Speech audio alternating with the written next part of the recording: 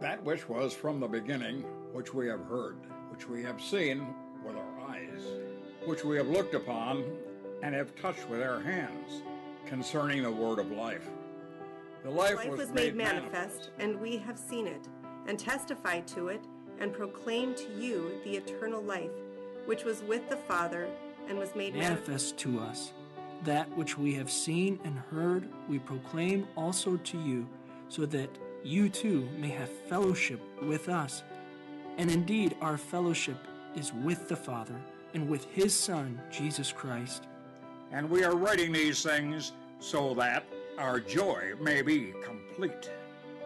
This is the message we have heard from him and proclaimed to you, that God is light, and in him is no darkness at all. If we say we have fellowship with him while we walk in the darkness, we lie and do not practice the truth. But if we walk in the light, as he is in the light, we have fellowship with one another, and the blood of Jesus, his Son, cleanses us from all sin.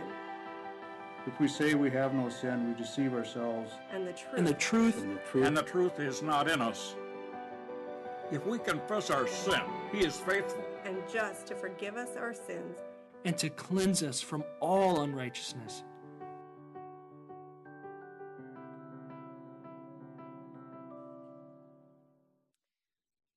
How's everyone doing this morning?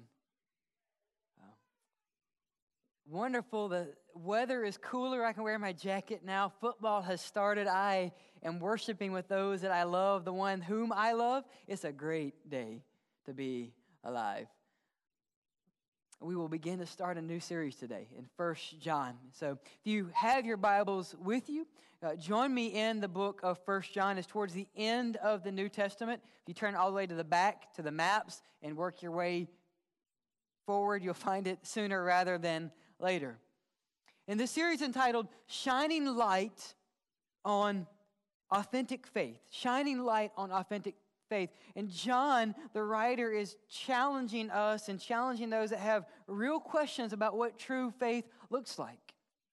Because John knows this, Jesus has taught us this, we sometimes struggle with this, that not everyone who calls himself a Christ follower truly follows Jesus Christ. Not everyone who calls himself Baptist truly follows Jesus Christ. Not everyone who lives in the South truly follows Jesus Christ. And so how can we tell the difference? And by all means, how do I know if I truly know Jesus Christ? That's the answer that I want for myself. Because I believe God's word answers that for us. So today we will ask this question, can I even know God? This is a question that many of you may have asked. God, can I even know you? Last year, in 2016, an Israeli man petitioned a restraining order against God. Very odd. Apparently, the plaintiff, identified as Mr. David Shoshan, represented himself in a court in Haifa, which, if you've ever been to Israel, is on the coast. And he petitioned the court because he noted that God was treating him harshly and not nicely. And the court noted, in the court records, it is noted that God was not present to defend himself. Mr. Shoshan explained it this way. He said he had made several attempts to contact police to report God's alleged crimes, and that the patrol cars had been sent to the house over 10 times, 10 occasions. Police advised him to take out a restraining order. The request by the judge was obviously denied, and the judge said this. He called Mr. Shoshan delusional, saying, you cannot bring an accusation against God. So we asked, is the man truly delusional? This quote jumped out at me, though, that God was not present to defend himself. Because many of us, if we are honest, I know this is a place where we struggle with honesty, but it is okay. If you have come in here doubting that Jesus is not who he says he is, and if you doubt that God is who he says he is, that's okay. God is bigger than our doubts. How do I know that? Because I came to God doubting, and he crushed my doubts. And there have been men and women throughout ages that have come to God and said, if you are true, show me yourself. C.S. Lewis, Lee Strobel came to God's word and said, I will prove God wrong. And they end up believing because you cannot prove truth wrong. So if you're here today and you struggle and you say, is God real? And I'm scared to ask that question, I'm going to ask it for you. And God's word will gloriously answer that in our life. So can we know God? John gives us 3 hinges. He says, absolutely. It's Jesus, it's eternal life, and it is the church. Can I know God? Look at Jesus, look at eternal life, and look at the church. Let's pray. Father, would we as people who seek you or who are questioning, Lord, would we leave here with an intense desire to know you more? Father, help us truly seek Jesus Christ because you are what we need when we need it. Father, as we have already sung, you are great. You are marvelous. Your name is worthy to be praised. Lord, there is nothing that we need that is not found in you. So, Lord, help us know you. I pray this in Jesus' name. Amen and amen. Join me as we read God's word together. This is God's word to us. That should blow our minds, by the way, that we can even know God and know his word. Verse 1, 1 John, that which was from the beginning, which we have heard, which we have seen with our eyes, which we have observed, which we have touched with our hands concerning the word of life. And that life was revealed, and we have seen it. And we testify and declare to you the eternal life that was with the Father and was revealed to us. What we have seen and heard, we also declare to you, so that you may also have fellowship with us. And indeed, our fellowship is with the Father and with his Son, Jesus Christ. We are writing these things so that our joy may be complete. That our joy may be complete. So can you know God? Yes. Yes. Verse 1. Why? Because of Jesus Christ. We can know God because of Jesus Christ. Verse 1. That which was from the beginning. Here's what's awesome about Jesus Christ. Jesus is not plan B. You say, well, how do you know that? That which was from the beginning. It doesn't say God created man and we sinned and God said, oh no, what do we do? No, that which was from the beginning. Jesus has always been God's plan of redemption. Which means that God's plans for us have always been from the beginning. God's plan for you and for me is always Jesus Christ. And sometimes we struggle because we say, God, show me your plan for me. Like, God, I want to see what you have for me. And God says, I have. His name is Jesus. What a glorious thought. That which was from the beginning. His name is Jesus Christ. You know, all religions in this world claim revelation. Christianity is not exclusive in that way. Every religion that you would turn to, if you are seeking here this morning, they're going to claim a divine religious experience. For instance, Buddhism depends on profound insights gained by Siddhartha Gautama, the Buddha, in his enlightenment under a Bodhi tree. We can carry it further. Hinduism looks to the Vedas, which are passed on from first man to the dawn of time. Islam says that the angel Gabriel dictated divine truths to the prophet Muhammad. And you say, well, Pastor, why are you giving us a religious lesson here? Because Christianity is different. Christianity is different, and this is why Christianity depends on one man, and his name is Jesus Christ. If you take Jesus away, our faith, my faith, is nothing. It's as if all of Christianity puts Christ on the cross, and that is the chopping block. It says you take it or leave it, but Christianity, knowing God, depends on Jesus Christ. And it truly does. If you remove Jesus, our faith crumbles. You say, well, how can we prove then if Jesus exists? Well, we can attack it in a scientific way. And this is what God leaves us with. I want you to think through this analytically. I just think analytically. Some of you are where I am. If I see it, then I can believe it. If I don't see it, then I can't. And there's going to be struggle with faith there. So let's pretend this. Pretend my late great-great-great-grandfather, who's passed away for years ago, reveals himself in the Pizzitz food hall. Right? And he goes to Eli's Deli, which is awesome. If you haven't been, I would recommend it. It's a really neat place to go try out some food. And he goes to this food hall and he proclaims that he is divine truth. And then he is no more.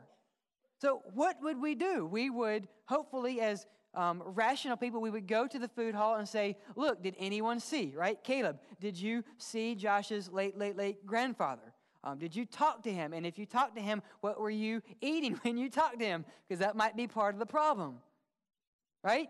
And what did he say? And were you in your right mind? Were you struggling?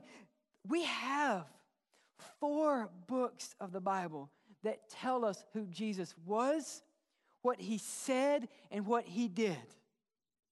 We have ancient documents that tell us that a man named Jesus Christ was crucified on a Roman cross.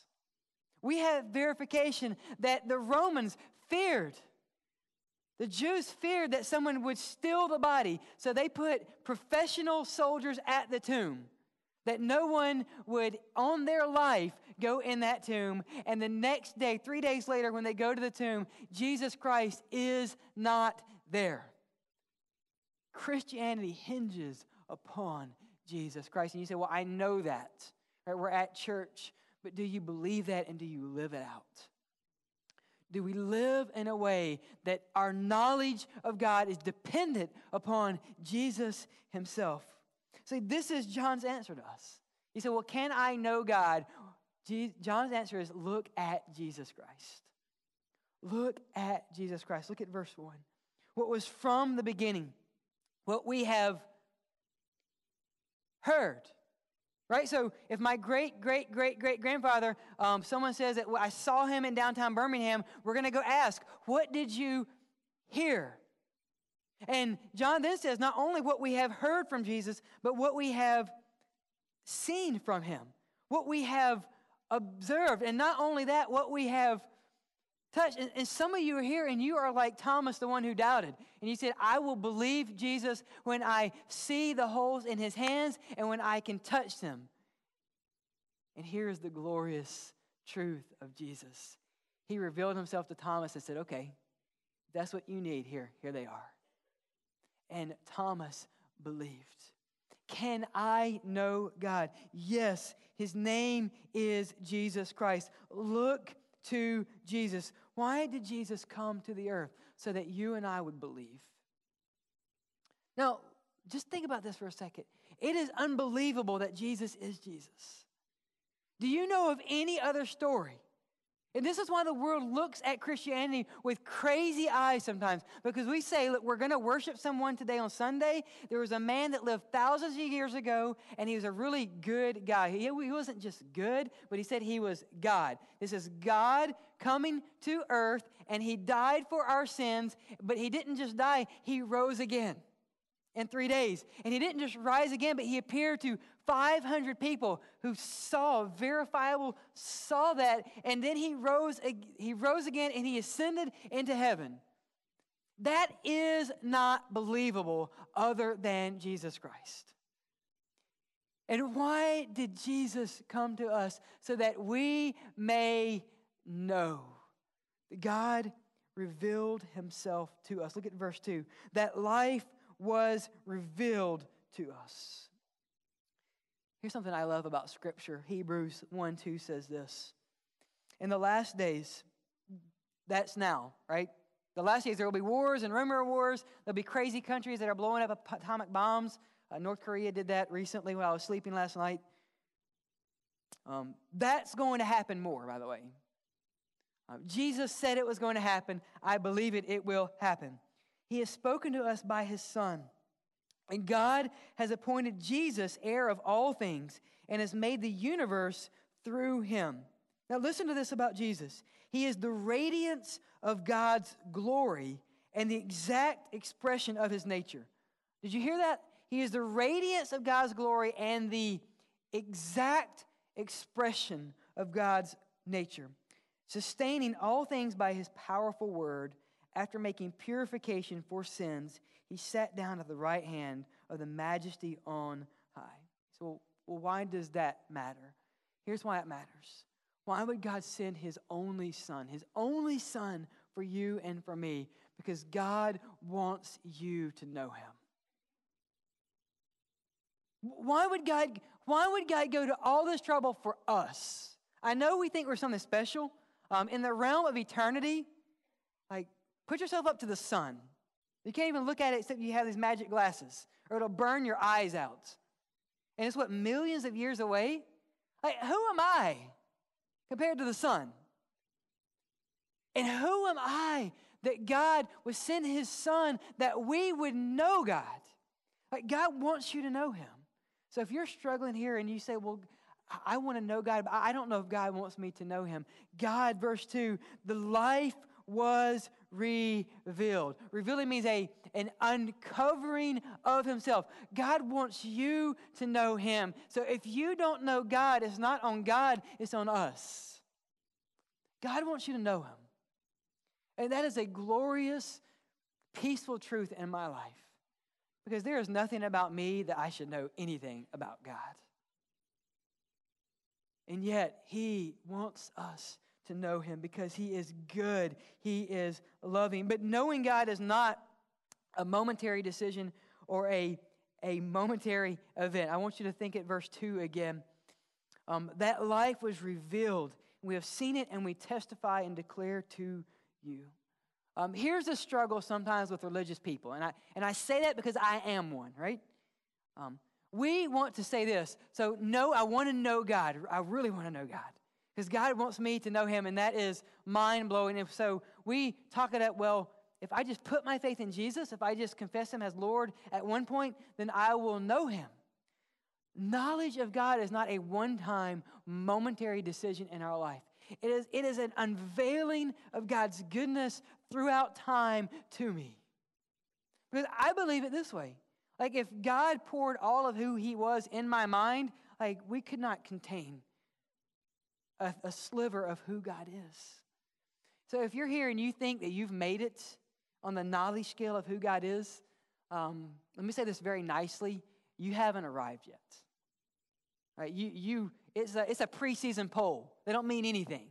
Right? You got to play the game. So we can't just sit on our seats and say, man, look at what I know.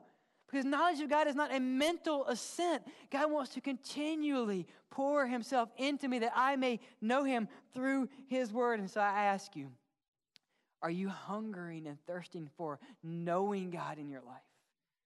And before you say yes, here's what scares me to death. The more I know God, the more uncomfortable I become.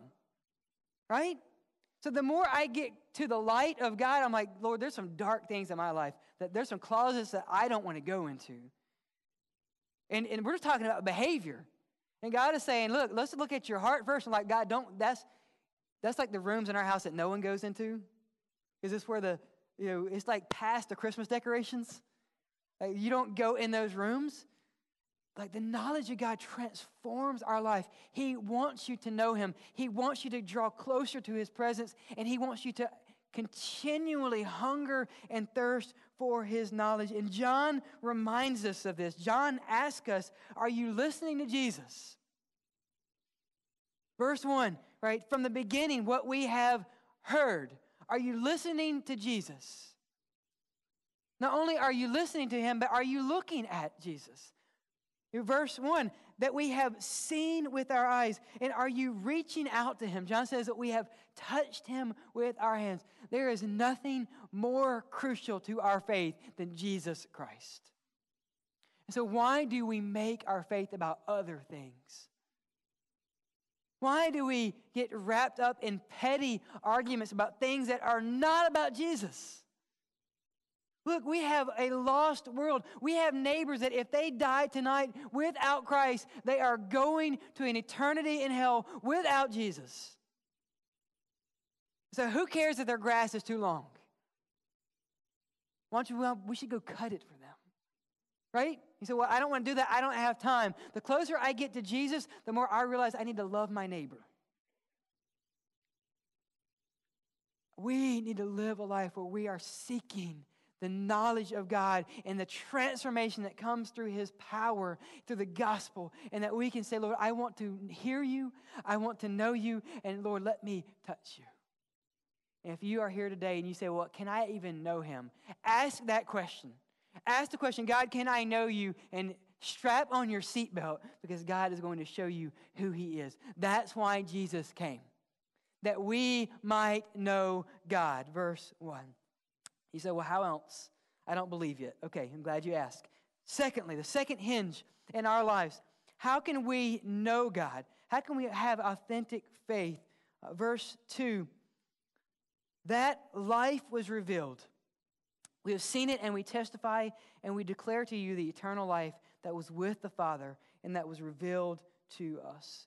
John reminds us this. He said, you can know God is real because you have life. And that life is ultimately found in Jesus Christ. You see, to know and follow Jesus is to know God Himself. And to know God is to know and have true life. And so I'm going to be sort of harsh on the religious people. If you're not religious, this is a great day to come to church. You get a break. Listen, the very fact that you and I are alive right now is a testimony to the common grace of God. Right? Look, I have done things in my life that if God was not looking out for me way before I was looking out for me, I wouldn't be here now. I have eaten things. I have hit my head on things. I've just done foolish boy things. And I still do that because the more men you get together in a room, the lower the IQ goes. Right? And I'm okay admitting that. Right? Because it's, one guy is going to say, I bet you I can jump off the stage without hurting myself. Two guys are going to say, I bet you I can jump off the balcony. Three guys are going to say, who's going to rappel off the ceiling? We do things that if God wasn't looking out for us, by His common grace, we would already be dead. Now think about this spiritually. Sin in itself leads to death. So one sin in my life should lead to immediate death. And I am a sinner in the hands of a God who cannot tolerate sin. The fact that I am here today is the common grace of God. Like, we don't deserve life. I know we think that way. But God created us and fashioned us in His image. And then we sang a song earlier. It is His breath in our lungs that in Genesis 1:26 we're made in His image. In Genesis 2:15, the Bible says that God breathed life into the nostrils of man. That the fact that we're even alive is a testimony that God is real and that He is good. And we just ignore that sometimes. We get up and we take our lives for granted. So now, let me get messy for us. Listen, if you follow Jesus, you should have life that is more full and life that is abundant. We, as people who say we honor Jesus Christ, should be full of life, not dead.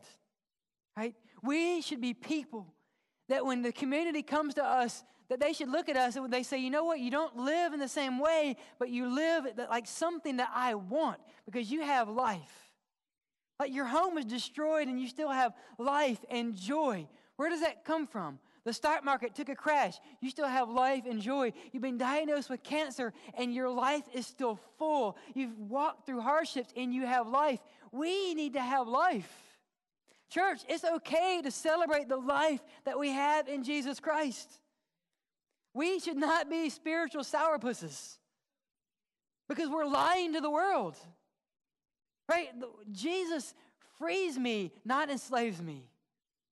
And that is a testimony that He is good. Eternal life is a testimony that God is real and that we can know Him. Isn't this what Jesus says in John 3? Jesus says that everyone who believes in me will have eternal life. I don't know about you, but I love life.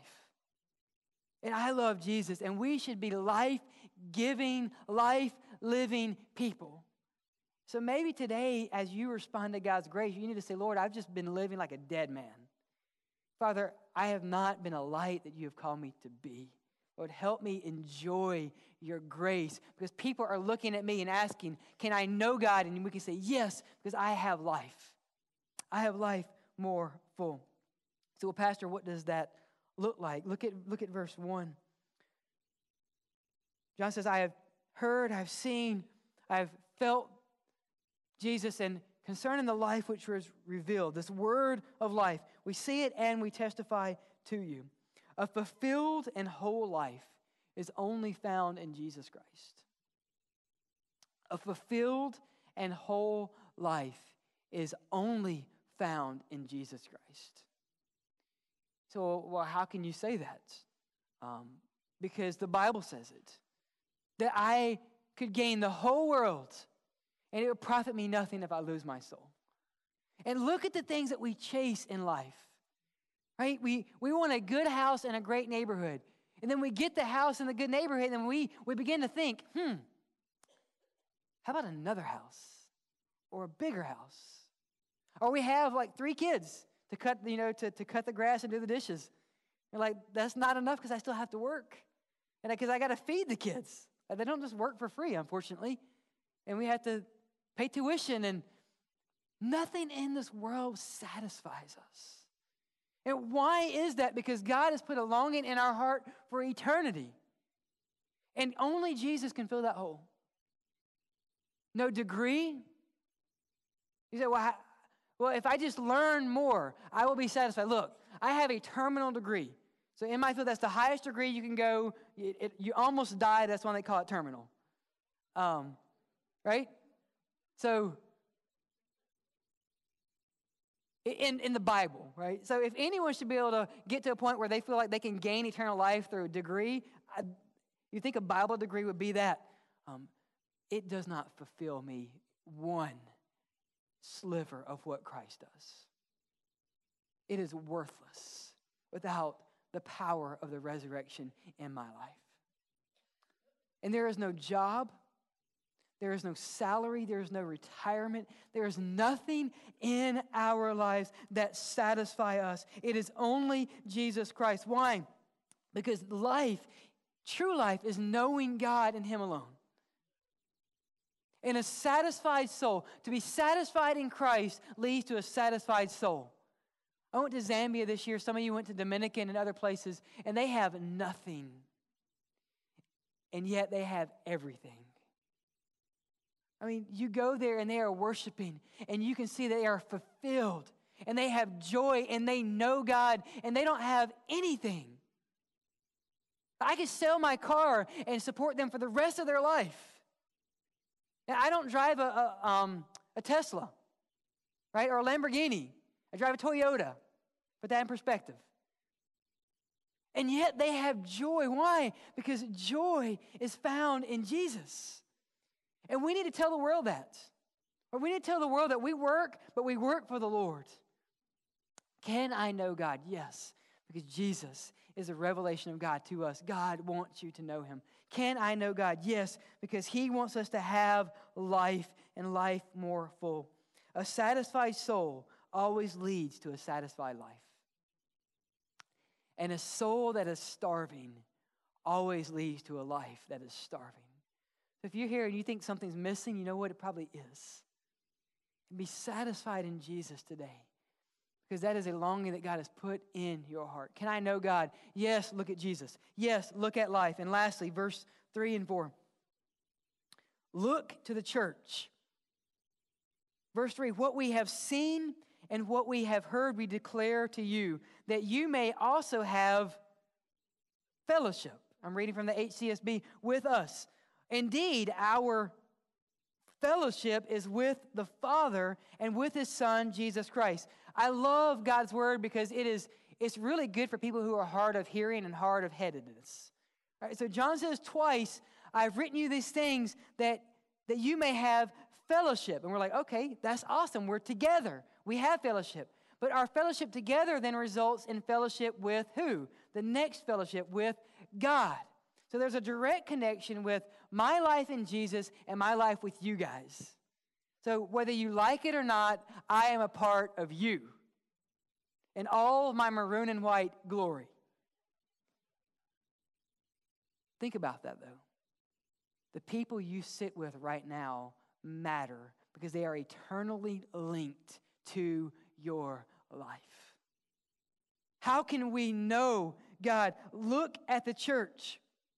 Fellowship is a Christ-centered, God-given grace. So my fellowship with others is a picture of my fellowship and my knowledge of God. So don't get frustrated at people who don't want to go to church. It's possible, more than likely, they don't know Jesus. The reason I go to church is not that I will get to know Jesus. The reason I fellowship is because I know the Father. And my fellowship with the Father leads me with you.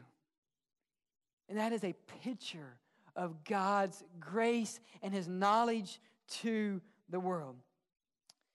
In his TED Talk, John Sutherland, he's a police officer in London, gave this beautiful story. And he tells about something that's called the Lockhart Exchange Principle. Some of you who are in law enforcement know about this. It was developed by Dr. Edmond Lockhart in France. And the principle has a simple premise. He said that every contact leaves a trace. Every contact leaves a trace. In other words, every criminal leaves a trace where he goes. And you say, well, that's common knowledge. Because if they touch the door, you leave a fingerprint. But it's not just fingerprints. Every step that a criminal takes leaves an imprint. Often the breaths that they can leave, that they breathe, will leave DNA. The hairs that fall off. Every touch a criminal makes for our law enforcement, thankfully, leaves an impression. This is the Lockhart principle. And this helps our law enforcement solve crimes that seem unsolvable. You see, evidence does not forget. And so Sunderland, in his speaking at the TED Talk, says this. He says, this also has a profound impact on our lives. Some of you are thinking, well, I'm not a criminal. Why would you share that information? Because every contact that you and I have in life leaves an impression. Every contact leaves an impression. Every time two people come in contact, an exchange takes place. So it could be between friends, strangers. We either have the chance to encourage, ignore, hold out a hand, or we can withdraw from it. Have you ever been at a place and you were struggling and someone just gave you a nod and a smile? And it lifted your spirits? Have you ever been at a place and you walk by and you just feel like someone's giving you the cold shoulder? And you're like, what in the world is that person's problem? Why would they do that to an angel? I don't understand. Have you ever felt? I have. I hate that feeling. Because our contacts are important. This is what John is telling to us. And how much more so does our contacts now as followers of Jesus Christ have eternal impact? So the way I greet you makes a difference. Right? And when I extend a hand to someone who is in need, it has eternal ripples for the grace and the glory of God. You say, well, why does that matter? Because the way we interact with each other in the world depends on how much we know God, if we know Him at all. 1 John, our fellowship with others is indeed our fellowship with the Father. Are you fellowshipping well? And then John says this. We are writing you these things that our joy may be complete. Our joy may be complete. I love this about God's word. Joy increases when our faith is shared. Joy increases when our faith is shared. If you are not someone that has a lot of joy, ask yourself this. When's the last time you shared your faith? That's a hard question to ask, isn't it? When's the last time you shared your faith? You say, well, that's difficult. I understand that. Sharing our faith is not natural. That's why it is God-given and Holy Spirit-driven. The times in my life where I share my faith, not here, but out there, are the times that I depend most on the Holy Spirit in my life, because I know that no sinner turns to Jesus on his own. Because I know that this sinner never turned to Jesus on his own.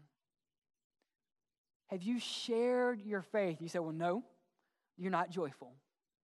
And maybe it's time that you began to see joy that only the Holy Spirit can wrought in your heart. I had a friend Friday that was going through a difficult time. And I said, look, let's hang out. And I said, I have a project. He said, what is that? I said, we're going to go to the ICU. I said, that's a horrible place to take someone that's going through a bad time. But we were able to gather around a dear brother who's had a stroke. And we spent time in his hospital room praying and encouraging and sharing. And you know what happened to our hearts when we left? The joy of Christ flooded our soul with the expectation that when we prayed to our Father, He listened. And I can pray to my Heavenly Father because God wants me to know Him. And through Christ, I can know God. What a beautiful thought that is. Church, increase your joy. You say, well, I don't know anyone that doesn't know Jesus. That is a lie from the devil. Go to Walmart today. Go eat out. Look around. Now, find someone that needs God's grace. That is what the Lord has equipped us to do. Share your faith that our joy may increase. What is the chief end of man but to know God and to make Him known? Do you know God today? So how can we respond, church? How can we respond to God's grace? I think there's several ways here. One, if you are a believer and a follower of Christ, we're going to sing a song of invitation and redemption. And maybe you don't need to come to the altar and bow your head, but maybe you need to stand up and sing as loud as you can. You say, well, I don't have a singing voice. I didn't ask if you did. But maybe you need to sing a song that says, Lord, I want to champion to the world what life looks like. And God, I might break the glass. That's okay, we have insurance. But I want the world to know that my song is not coming from my voice, it's coming from my heart. And Lord, I've been quiet for far too long. And maybe your time of response should be a song of declaration, that the world needs to know that He has given you life, that you may live it out. Eternal life doesn't start when we die. It starts when we die to self and live as Christ. Church, we need to get our act together and live like people who know Jesus. Maybe you're here and you're struggling and you don't know if you can know. And maybe today is the first time you've actually heard someone say that you can know God. Look to Jesus. God sent His Son that you may know Him. John says, listen, look, observe, touch. You can know Christ. And you say, well, if I sued Him right now, He couldn't defend Himself in court. Let me tell you this. One day, you and I will stand in the court of the cosmos and look the judge in the face. And he will say, Josh, you have fallen short of the image I made you. You do not deserve life. What is your answer? And that is when Jesus is going to say, Father, don't judge him. He deserves it. But Lord, remember, I died on the cross. So Lord, I took his place. I took his place that Josh would know you, Father. That is the power of the gospel. That we who are dead in our sins might have life in Christ if we will submit to him as King of Kings. And if you walked in here today not knowing God, do not leave without knowing him. Look to Jesus. Find life and fellowship much. Let's pray, Father.